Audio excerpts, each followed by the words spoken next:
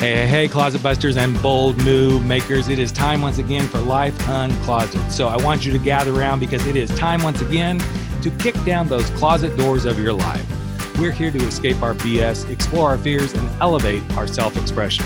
I'm your host, Rick Clemens. I'm the Bold Move expert and that coming out guy who's going to take you to the party, the pulpit, the wake, and back to the party of living your life uncloseted. So come on along with me and grab hold of yourself and get ready to step out, step up, and step into facing your fears, making your bold moves, and living life without apologies. Now let's get to the show. Oh my gosh. I don't know if I can do this. It's a little bit late. I mean, hello, I'm over 30 and I'm still hiding my truth. What will people think? If these are some thoughts that you're having as someone in early 30s on up into midlife, and you think, I can't come out of the closet. It'll ruin everything. Well, maybe you need to think again. Hi there, I'm Rick Clemens, the host of Life Uncloseted, and today's episode is for those of you who may just be going, you know what? I really want to do this, but I just don't know if I can. And next month in October the 11th, is National Coming Out Day. And by no means am I saying rush out there and come out. But sometimes we think, why would I do this? And what's the advantage of it? And why should I come out at this stage of my life? Well, because it's pretty freaking amazing when you finally start being who you are. And I know, because I've been there. I mean, I did this journey, as those of you know who've listened to the podcast. I started the journey when I was 19. And then I finally came out at age 36 in 1999. And yes, was it freaking hard? Of course it was freaking hard, but it was also freaking worth it. And the reason I finally decided, you know what, I'm going to come out. And this has happened with many of the clients that I've talked to, as many of the guys who come to my monthly coming out chats that I hold. It's because living the double life is freaking hard. Whether you're living that life in your own head or you're living that life kind of on the sly, it's hard. It's hard because what if you get caught? What if you do something wrong? You're always looking over your shoulders or like checking your own stories in your head. That's not living. But another reason to come out is because you're going to learn to let go of other people's expectations. I know everybody else expected me to be this guy and that guy and the father. And I loved all that. Okay. I love being a dad. I'm still a dad. The kids haven't gone anywhere, but I also was like, okay, well, this is what I have to be a husband, and I have to be this in the work world, and yada, yada, yada, yada, yada. All those expectations were part of what was like, turn the key, throw it away, stay in the closet. But yet once I stepped forward, even though it was scary and it was hard, once I stepped forward, wow, I learned in so many other areas of my life to let go of other people's expectations. And as I did that, I experienced less stress and more peace. Now, there was stress of coming out, of course. You know, as soon as I uttered the word explosion and all that stuff happened in my marriage and in families and ripples around in friendships and stuff. But then suddenly, because I finally said, okay, I am speaking my truth. I'm telling the truth now. I started to feel a lot more at peace. And that's actually one of the big things is everybody says the truth hurts. True that. Sometimes the truth does hurt, but honesty rocks. It truly rocks to be honestly who you are and to be honest with other people. And even if those other people finally reject you in some way, I would much rather have an honest relationship with those people who want to have a relationship with me, honestly, than those people who don't. If I have to fit into a box to be part of their world, bye-bye and sashay the fuck away. I don't have time for that anymore. And that sounds like a cocky asshole. That's not being a cocky asshole. I want people in my life, yes, in my life, that want to be in my life because it's just who I am. Not because of judgments or, can you please go fit in this box? I liked you much better when you were like the heterosexual male that had 2 kids and a wife and lived in the burbs and did everything like everybody else did. I can't do that. I can't do that. I can't be that. And as I learned to step further into my honesty and my truth and let the stress and peace like the stress went away and the peace started to come in, I became way more confident.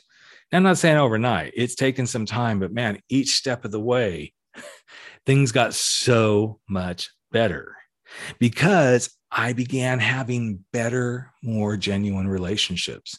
First of all, with myself. I had a much better relationship with myself. I'm like, okay, this is me. Yep, this is my truth. Scout's honor. This is who I am. And the more confident I became in myself, then the more honest I was being with other people. And the more confidence I'm like, hey, I'm going to hang with you because you people like me. And not a lot of judgment. Oh, even though, hello, let's be honest, the LGBTQ community, they can be judgmental, but they're also very warm and welcoming. And that's another reason that I wanted to finally be out, is like, I wanted to go find my people. Where's my peoples? Not my nipples, my peoples. Where are my peoples at? And even though I don't fit in all the circles in the LGBTQ community, I fit in a whole lot of them, and it just feels nice. Now, that doesn't mean I don't fit in the heterosexual world. Hell, I think I actually have more straight friends than I do gay friends, and I'm okay with that. Well, kind of. There's another podcast out there that talks about that. But yeah, boy, that confidence and having those more genuine, better relationships, it just helped me to connect with others and be with them in a way where I was like, this is my truth. This is how I want to be. And when you have those relationships where there's something in common, it makes it so much easier to be yourself and to be with people. And the last thing I truly discovered for me, and I mean, there's been many, many more things than what I just listed off here, but one of the things that I really discovered is the impact I started having. And this isn't coming from an ego. I'm not talking about the ego piece, but I think the biggest impact is what I was able to mirror to my own daughters. Like, be the fuck who you are. Like, literally, be you. Now, as the dad, I have to be honest that sometimes them being who they are, I had to eat some dog food of my own in big ways. But I also had to remember that I'm the one who encouraged them to be who they are. Not that they did anything wrong per se. It was just, wow, I had these expectations. Oh, there's that word, expectations of who my daughter should be. And then I had to like, bitch, slap yourself upside the head. You're acting just like mommy and daddy did to you. Not that there's anything wrong with being parents who want certain things, but I realized they're my kids. They're their own individual, and they deserve to be who they are and how they want to be in the world. So at the end of the day, even though I hate using that phrase, but let's just say, to summarize, why would you come out of the closet in midlife? Because the double life is hard. Because then you can let go of other people's expectations. You can reduce your stress, even though you're going to go through some initial stress, but you can become more at peace. And to remember that the truth hurts, but man, oh man, honesty rocks. You're going to become more confident because you're having more genuine relationships, and you're going to connect with others in a common community.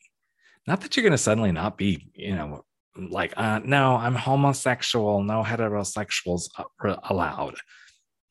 Not, well, I don't think that's the way we need to exist, but that's just my perspective. Go and do what you want to do. But more than anything, you're going to be able to show others what it truly means to be an authentic self and how to live their own authentic lives. So if you're sitting there struggling, I'm not saying this podcast is going to turn everything on for you. I'm just saying, I'm just sharing. I'm not telling you what to do.